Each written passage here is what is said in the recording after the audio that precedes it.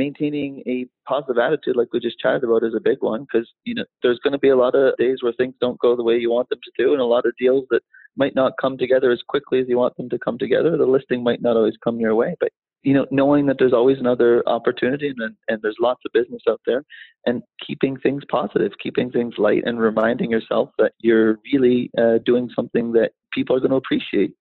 You're looking out for their best interests, and you only want to be working with people if they agree and they want to be working with you too.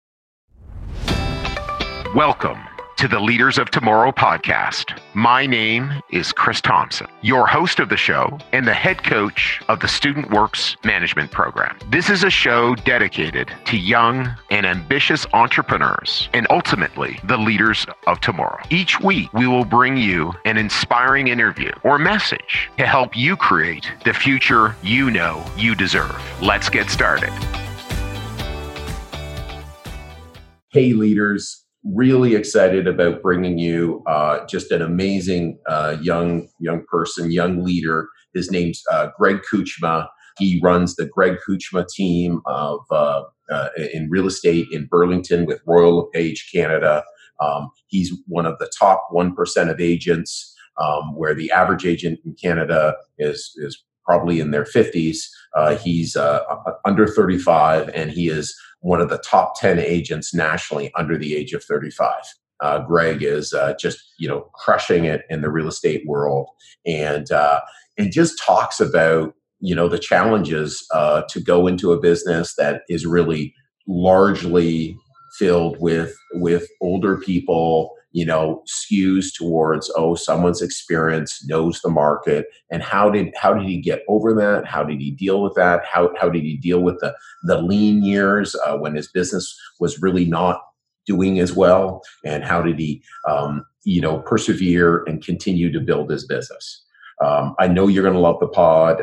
It really is one of my favorites, and I know you're going to enjoy it. So if you know of any other young leaders, we are in the middle of our recruiting season. We are having our best recruiting season ever. We're seeing so many amazing young leaders. And if you know of anyone, please send them to me at chris@leaderspodcast.ca. So you can directly send me an email, or you could send them to leaderspodcast.ca/apply. The Student Works Management Program is really, in my main role as a head coach, is a really transformational program to really develop amazing young Canadian leaders. So if you know someone who's looking for that, please, send them our way, and we can tell them what's involved. All the best. Have yourself a fantastic day, and please enjoy our podcast. So, Greg, welcome to the Leaders of Tomorrow podcast. I really appreciate you coming and joining us on today. And for our listeners, just as an example of stuff that doesn't always happen, stuff that doesn't work. I recorded a similar podcast last week, and first time ever, it did not record. And so what's amazing, and I just wanted to speak to sort of how Greg handled this, is I called Greg and I was like, tail between my legs. Oh my gosh. Like, look, this is what's happened, Greg. And Greg goes, oh, well, we'll just be able to do better, in this podcast. I just love it, and again, it felt like the last one was the real deal. So this is going to be great. And I just love it. So thank you so much. So Greg, tell me what you were like before our program, before the Student Works Management Program. Yeah, before summer management, I would say the biggest thing would have been less confident and a little less experienced, for sure. Confidence is probably the biggie. Pre-Student Works world, you don't really get that opportunity to get out there and try a business the same sort of way as a Student Works offered. Absolutely. And what were your big frustrations as a teenager before you got started in business? Yeah, so I was always working growing up. Always had some sort of a job from the paper route. Refereed soccer, and then I did some lifeguarding. Worked at a pizza place, but always the biggest frustration was looking to the guy or gal beside me and looking at them working half as hard and earning the same amount of money as me. And it just it created frustration because you're putting in the same amount of time. Why am I being compensated the same way if I'm working twice as hard? Yeah, and creating more value. It's just so awesome. I still remember, and I don't think I've told the story. Ryan McDonald. Well, who knows? Maybe we'll just get Ryan on the podcast. Ryan has a great story about a Canadian Tire situation, and in a similar style. It's just like people. It's like, okay, I've got to spend 8 hours here, and it's a horrible way to spend your life too. Rather than okay, clock in, clock out, and it's like the time moves slower. Time moves slower. In fact, you're relating your life to time rather than relating your life to actual results. So it's like, I'm sure, you don't feel bored during the day because every moment Greg owns right now. And and just like, what am I going to do? 40 hours of stuff to get done in a 24-hour day. Yeah. 40 hours. Yeah, that's right. It's just like, hey, how can I get more done? And then when I'm not getting something done, great, I'm going to go spend time with my young family and my wife and partner. Work hard, play hard has always been a big one. And I know that was always a similar motto for your business growing up as well. Absolutely. So what do you still rely on from the program? The biggest thing from the program that I rely on is just the actual importance of keeping in touch and follow up and not being forgetful of the fact that once you've done a good job for someone, it does not mean that person is no longer incapable of providing business to you, because the referral and repeat business was a huge part of both business in the student works days as well as the real estate world for me today. Yeah, no, it's true. And one of the things I know you operated for 2 seasons, so you're able to see that over 2 years that there really is a lot of returning business, especially again based on relationship. That client. People would test the water with something small, and then the next year when you get the call, it turns out there's a lot more work there. Yes, exactly. Yeah. But obviously, clearly in the real estate business, people, the average, the potential value of an average consumer is, tens of thousands of dollars. Like, it's just enormous in terms of, their primary properties, how many times they may move, and then secondary properties that what they may be interested in buying and using again, somebody as a skilled advisor to assist them. So, yep. So tell me about your career progress. I know, after a couple seasons with Student Works, what did you choose to go do, Greg? Yeah, so after graduating, I after a little bit of travel, I should say, I joined a corporate job in actually with Canon, which was more of a technology kind of sales role, which I liked at the time because there was a commissioned component. Yes. So it was not a straight salary, but the business world for me on the corporate side, I realized that the personal touch was lost, and the one-on-one feeling that you got on the residential side was more what I was in tune with, and more of an emotional connection for me was kind of more important. I didn't feel as appreciated when you're sitting down with someone during business hours, and it's strictly an investment decision. It has you can't really add a whole lot of value the same way you can on the residential side. So that's when I made the decision to jump into the residential world and real estate. And I'd done real estate at a young age and bought my first investment property university days with all the money I'd saved up. So OSAP funded my first year of university, and that's where real estate originally started for me. But yeah, I jumped into the residential real estate world and I haven't looked back since, and it's been 10 years.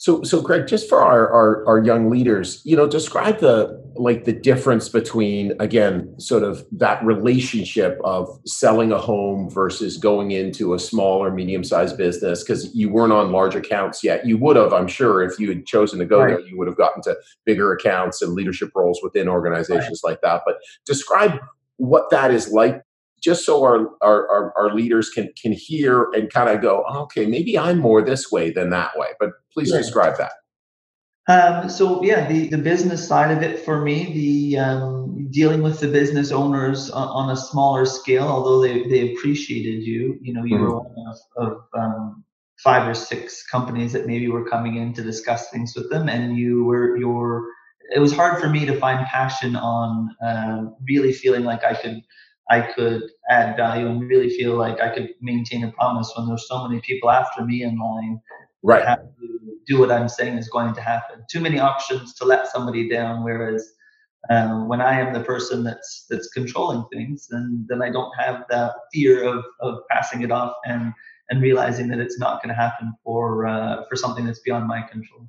Okay. Awesome. So I know you went to, one of the things that we talked about in our last pod was just the choice of agencies. So you're in Burlington. Burlington's your home turf for StudentWorks and for your real estate, and obviously home turf for just where your family lives, and now still where they live. Here in Burlington, that's right. Yes. Yeah. So why did you choose Royal LePage? What? Yeah. So in Burlington, and when I first dabbled and thought about getting into real estate, I looked at all of the biggest players in Burlington, and just from a real estate team standpoint, and all the familiar names seemed to come from the same brokerage, and Right. That was the brokerage that I ended up at, and it was just because they had a large market share. It was a well-known Canadian brand. Yes.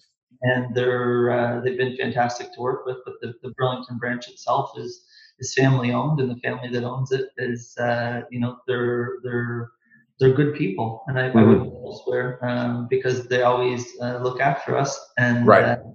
And they're a large brokerage. We represent about 40% of the market share in Burlington. Wow.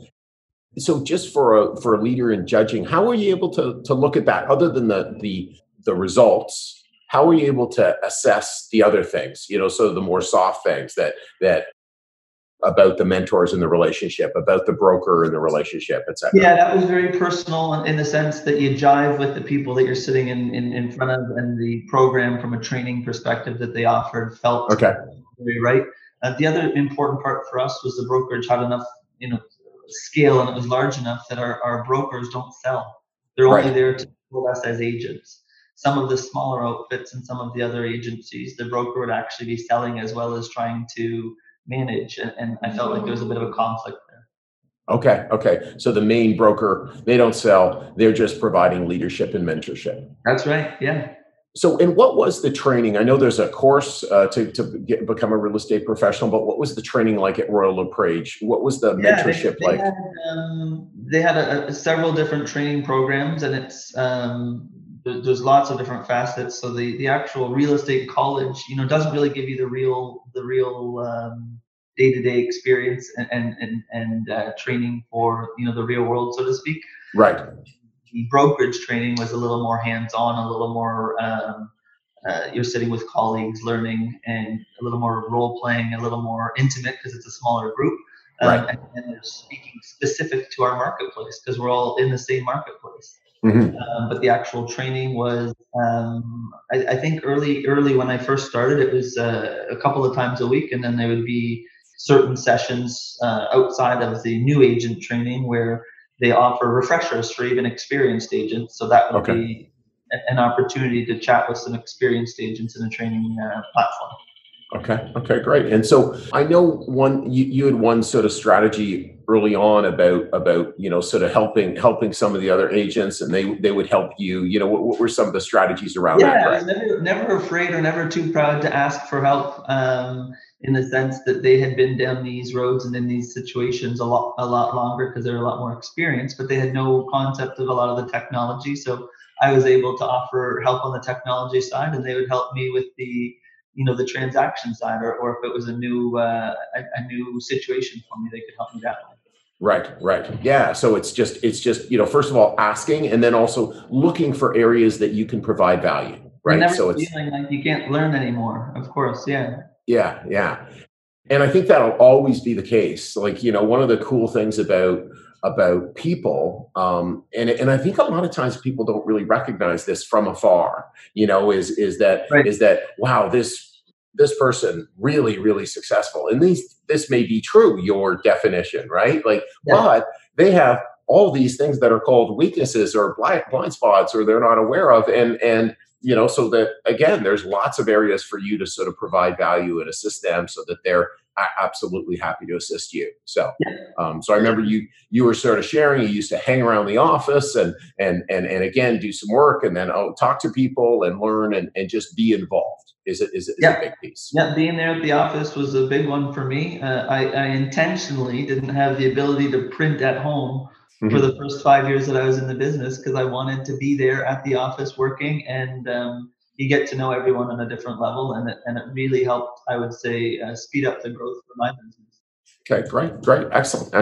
And so, when you think about your growth, what were the early stages, and what was necessary to become, just as massively successful as they have at such a young age? Yeah, I would say the biggest thing was just having the confidence that there would be the ability to do something that typically everyone thought wasn't going to happen. Being sure that you were providing value to your clients, and being sure that over time the seeds that you were planting, would start to actually grow. Because there's a lot of upfront time and energy, and there's no immediate satisfaction. There's no short term. Yes, this is working, and yes, these things were effective. So it's really maintaining a positive attitude and knowing that you're going to get to where you're trying to get to if you keep working at it.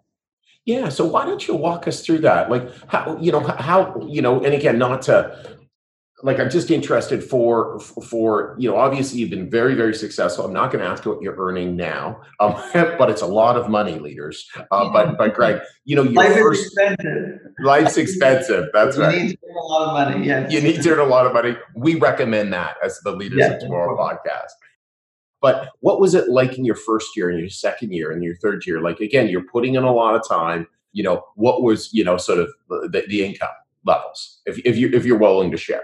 In the early days? Yes. Yes, that was hard. Early days, very little income. Thankfully, at that point, I made the decision that I was going to not take on my own mortgage, and I was going to stay at home for a little bit longer, versus going out and renting a place. Yeah. I had purchased a couple of investment properties, which were sustaining themselves and were carrying themselves. But income-wise, I would say probably 30 to 60,000 in the first year or two. 30 maybe the first year, and then maybe up to 60 the second year. But literally that first year, you're working 80 hours a week, and you should be making 100,000 based on how hard you're working. But it's just like starting any new business, of course. Yeah. And more than that, it's for our leaders, it's not just that Greg would have been putting in a lot of time, but Greg's putting a lot of time also being highly skilled. Greg would have known former Student Works operators, former Laurier, business grads who were progressing very aggressively in their careers and starting to sort of make more and more money. And you were sort of, again, kind of not really doing so well. Now, again, great strategy, live at home, great strategy, keep your costs low. And so what kept you, just believing that you were going to be an anomaly? Because, again, from an outsider, it doesn't seem that there are that many people who start in the real estate business as a young person. Yeah, primarily, and when I joined our brokerage, average age was about 60. I think it's now mid 50s right now. But no, in terms of it was the confidence, but it was also the feeling that when I had finished that transaction, for the few that I finished in the early days, my clients truly appreciated, the level of service they were being offered, and would say, if and when the time comes again, or if I have the ability to refer you to another client, hands down, I'm going to do that. And obviously the first people, when you get into the real estate world, the first people that trust you are the people that know you the best. So your closest friends that are buying their first condos. And then once, their parents come for the revisit when they bought their first condo, and then their parents kind of casually mention that when the time comes for the downsize, you're going to get the call. It's that immediate gratification after one transaction, and that feeling that you get that you're doing something right, and it's value that you're adding. You are providing a really high level service. Hey leaders, I hope you're enjoying this episode so far. Since we started this podcast, every person you've heard from has been one of the incredible alumni of the Student Works Management Program. In large part, that's how I got to meet these amazing people and participate in their development. Starting now and only for the next few weeks, we'll be on campuses across Ontario, Quebec, and the East Coast, interviewing students who think they have what it takes to start their first business and get started down the path of entrepreneurship. If you think you have what it takes or know someone who might be interested, visit leaderspodcast.ca/apply and start your application process today. Once again, it's leaderspodcast.ca/apply. Now back to the episode. So one of the ways that you're marketing and providing value is you're getting clients, okay? And then you're actually successfully finding them places and meeting their needs, okay? So that's one thing. The other big part of real estate in the residential real estate market is canvassing and going out and just meeting people. So, and I know you don't do that anymore. You know, we do other things to sort of market ourselves, and mostly it's by keeping in touch with those amazing clients that we've developed. But how many hours of canvassing? How did you structure that into your week? Yeah, which I think we chatted about briefly last time. Our brokerage had a little kiosk at a mall, and a lot of the agents wouldn't love to sit there because they think it was a big waste of time. But for me, that was a great opportunity to meet people that I would not have met elsewhere. And sure enough, I ended up with a listing in a really nice neighborhood, and then the neighbor needed to list, and then the next thing you know, you've sold 4 or 5 homes, close to the $1 million price point 10 years ago. Wow. In that particular neighborhood, if it wasn't at that kiosk, I never would have listed a single house in the area. Isn't that fantastic? Okay, great. I spent a lot of time there, and it was just a good opportunity. Open houses was another big one, just to right? Just to be out there and interact with people and see who you jive with, and start to build your client list, your database. Yeah. So, and again, I'm sure there's a lot of open houses that you went to and you didn't meet anyone, right? You didn't, meaning you didn't meet anyone. There was a connection. Anyone there was a, So how do you deal with those types of setbacks, et cetera? Those types of. You just got to remind yourself that it's going to work out as far as if you will it and you want it to happen and you want to work towards something. Yeah, it can't all come easy. Otherwise, what's the point? Yes. Yeah. No. And the reality is that, of course it's not easy, because then everyone would sell over $30 million worth of properties a year. Right. So, and that's not what's happening. Right. So it's again, there's all sorts of obstacles. There's all sorts of challenges. And that's just critical. Certainly. So one of the other things that you've done is you've become a broker. Okay. Yes. So, and I noticed that, so tell our leaders, what does a broker mean, and why did you choose to become a broker? What added advantages does that give you? Yeah. So from a personal standpoint, there's not much of the commitment is education. There was a relatively involved course that needed to be taken, and there was a bit of a financial investment. But for me, it was as far as I could take my real estate licensing. So I said, why wouldn't I? It was that one differentiator for starters between myself and the majority of other agents. But the other, if you're not a broker, then you're a salesperson, and I never really liked to consider my role in the real estate world. Although I sell, I don't like to view myself as a salesperson, so that was another thing, to get away from that a little bit. Technically, it could mean that I could open a brokerage and become my own brokerage, independent from anything, but not anything that I'd ever consider. But it is nice to see from the public's perspective that this individual has taken the time to further their education. Right. And again, for our leaders, it also talks about the masking that people regularly make in their roles as sellers, right? So sellers are not, so often they're not sales professionals, they're brokers, they're vice presidents, they're presidents, they're general managers, et cetera. So it's kind of, because there is a feeling out there that somehow when someone's selling that, they're self-interested. Right. And that, in fact, the best way to sell is actually to be interested in your customer and to look out for your customer's best interest. Right, hands down, and that's a big thing that it helps get away from that misconception.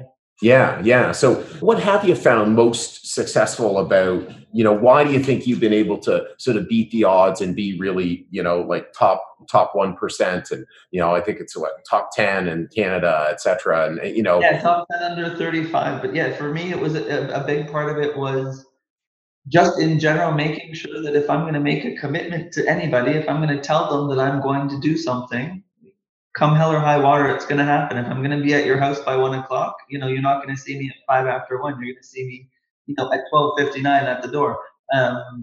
So a big part of it is just making sure that I'm setting, proper expectations. If I go to give someone a professional opinion of value for their home, I'm not going to tell them it's worth more money than it is. Right.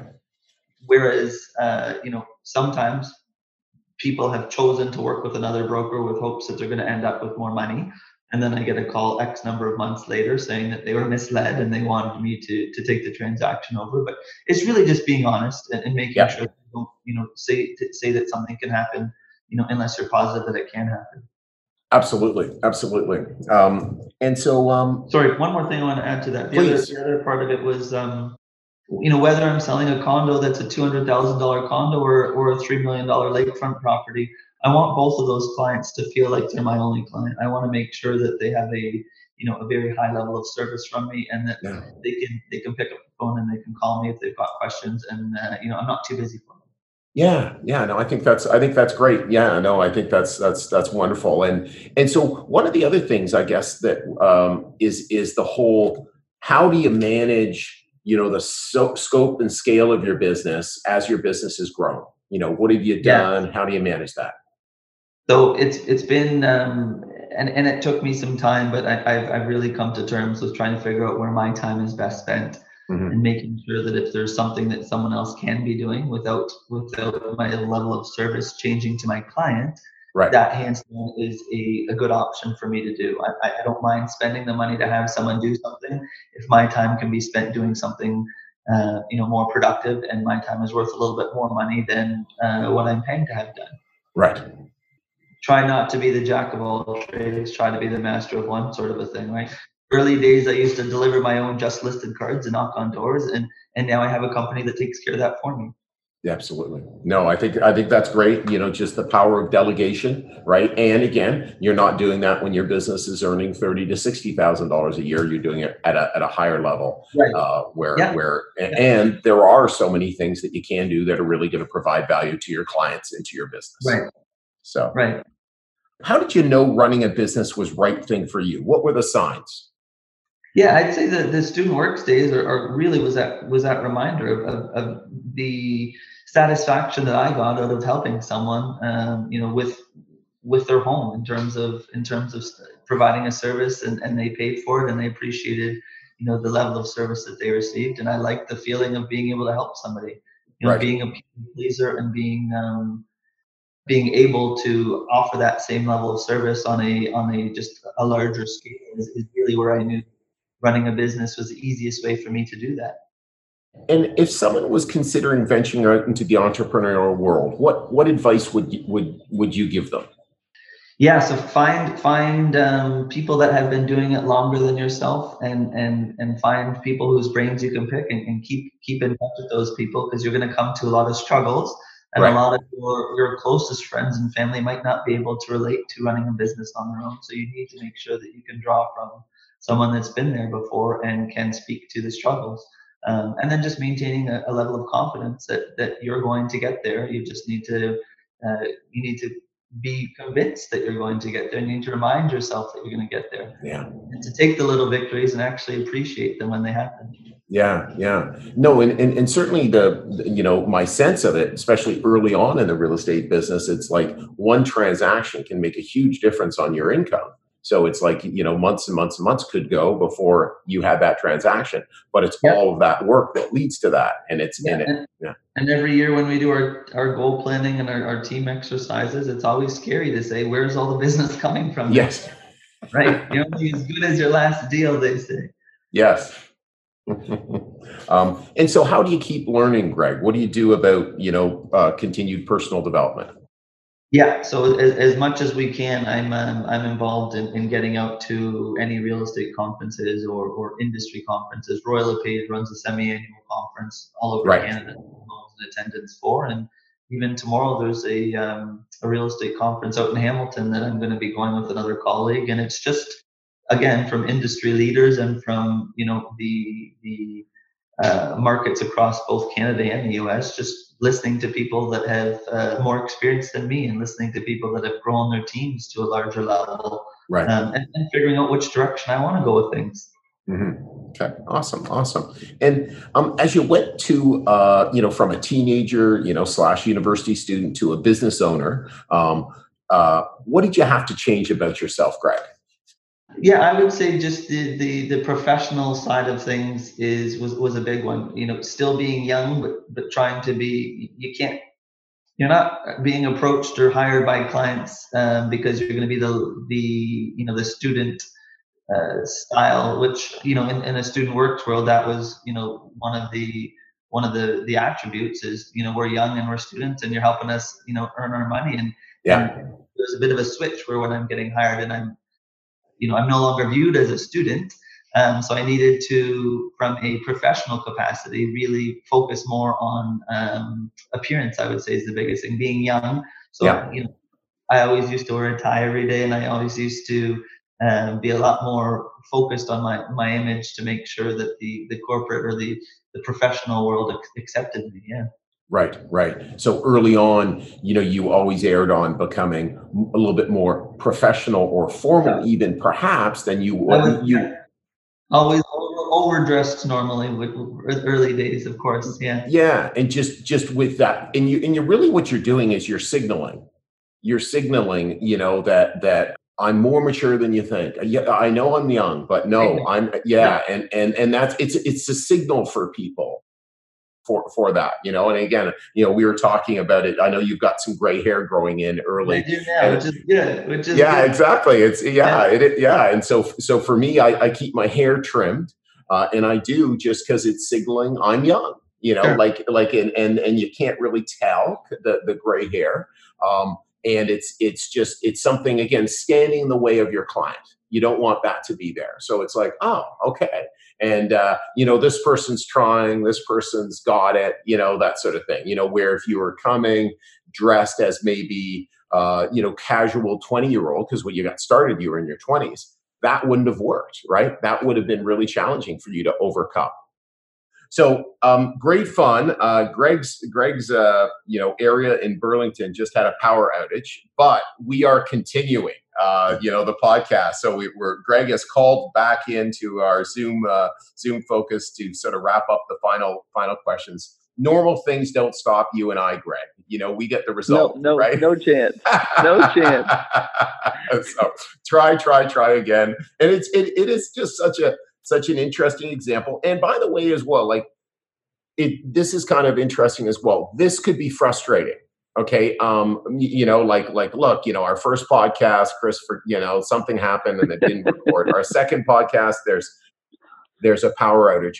But instead of taking it like there's a frustration, it's just, oh, is that funny? Right. We go to, is this ever funny? Yeah. Is this, my God. And it really is just a great example of just reframing the things that don't go right in our world. Okay. Hey, there's very little that can happen that's going to give me a bad day, for sure. No, yeah. I'm always trying to keep things positive, and I sometimes get accused by my wife of not caring enough about stuff that I should be caring about in a negative sense. But for me, it's we have a really good life, and it's hard to forget that for me. I'd like to constantly keep myself reminded of that.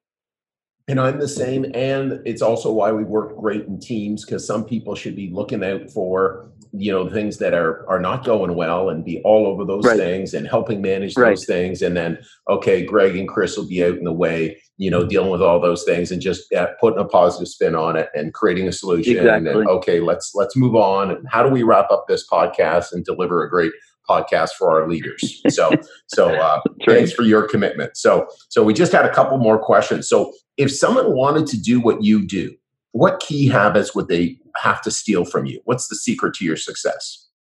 Yeah, so that would kind of be what we touched on a little bit. I might have run into that when I was telling you about the transition. But basically, maintaining a positive attitude, like we just chatted about, is a big one, because there's going to be a lot of days where things don't go the way you want them to do, and a lot of deals that might not come together as quickly as you want them to come together. The listing might not always come your way, but knowing that there's always another opportunity, and there's lots of business out there, and keeping things positive, keeping things light, and reminding yourself that you're really doing something that people are going to appreciate. You're looking out for their best interests, and you only want to be working with people if they agree and they want to be working with you too. But yeah, I would say punctuality and making sure that if you're setting that commitment that it happens is probably the big one for me. That's always been a huge thing, because you only get one first impression for starters, but you also only get your word. Trust. If people are going to trust, they're going to trust, and if they're not, then that's on you. Yeah. The 4 referability habits, right? Like I just see how you live them, and you have a really, really high level of integrity. Again, integrity in your word, and that's just so powerful. You would think that that would be common, but it is not common. And so those simple things. It shocks me that it's not. Yeah, but you're right. It's not at all.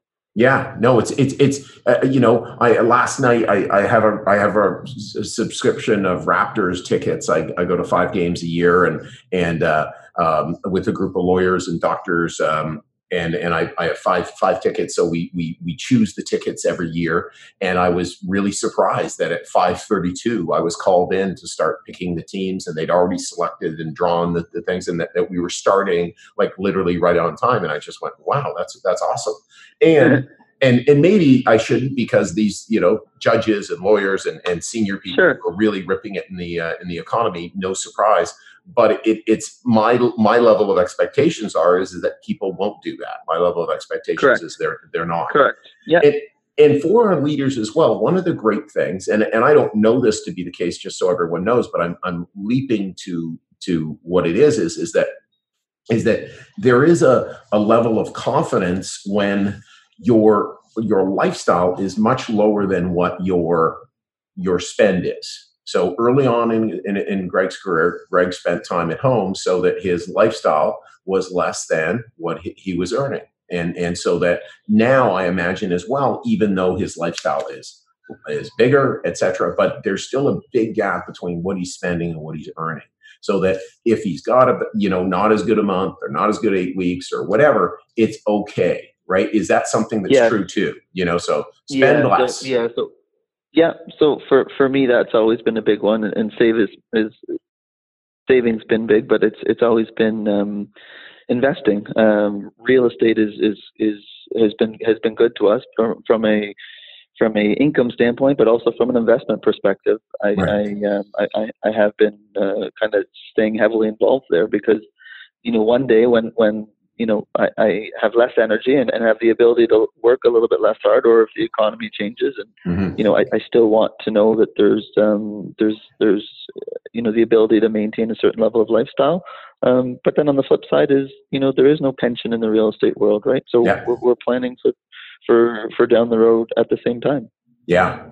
And so but what's great is that that's a way you can maintain a more positive attitude. It's like, okay, I can just manage my expenses, keep them low, so that it's one favorite, and I don't know who told me it, but I've been carrying on for a long time, is it's not a question of whether you win or not, it's a question of how much you win by. And a big part of that is by having a smaller base, and then just being used to overperforming that, and then, okay, hey, I've got this consistently, I can overperform that base every year. And then, of course, you want to keep doing that. And again, putting it aside, saving it. But there's just a level of, okay, I don't have to worry about making my rent, making my mortgage payment. That provides stress. Yeah. in our industry, they call it commission breath when a seller or a client can just feel that all the agent's trying to do is get the deal done so they can make their buck and move on. And that's the last thing that you want to come across, because it should be the bottom of the priority list. And actually, that's actually something that we did talk in the last podcast. I remember you spoke about that, and we talked about that. It's quite common. I remember reading a study, don't know where because I read so many books, but I remember reading a study that's saying that the average home on the market is this many days, but then the average person who's in the real estate world is like double of it.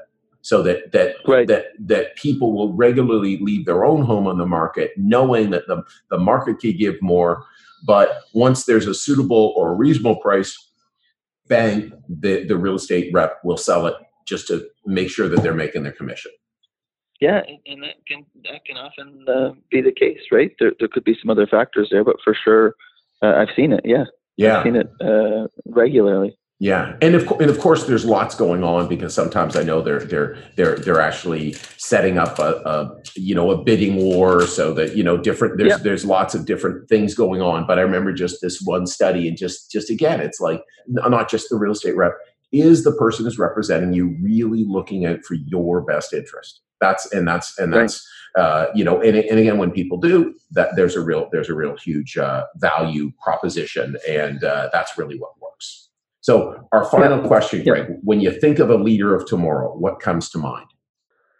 Leaders of tomorrow for me are that's a tough one. But it's just people that are willing to take on the business world and the entrepreneurship side of things, and be comfortable of taking a different approach or a fresh approach, or not conforming to the norm or what they're supposed to be conforming to is a big one. It's very easy to fall into what's expected of you, and create those ceilings that don't need to be there.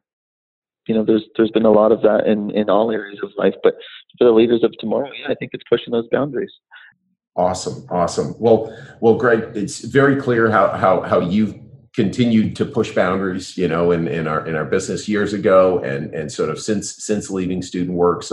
So pleased for your, just incredible success, and thank you for, going through, computer glitches and power outages to make this podcast happen. You rock. I really appreciate it. Okay. Talk to you soon. All the best. Bye-bye.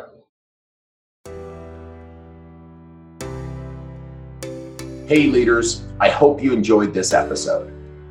By now, you are aware that we work with ambitious students every single year to not only help them run their first successful business, but to further their development as a leader and give them an unfair advantage in the future over their counterparts. It's why starting now and only for the next few weeks, we'll be on campuses across Ontario, Quebec, and the East Coast, interviewing students who think they have what it takes to start their first business and get started down their path of entrepreneurship. If you think you have what it takes or know someone who might be interested, visit leaderspodcast.ca/apply and start your application process today. Once again, it's leaderspodcast.ca/apply, and I can't wait to see you on the other side.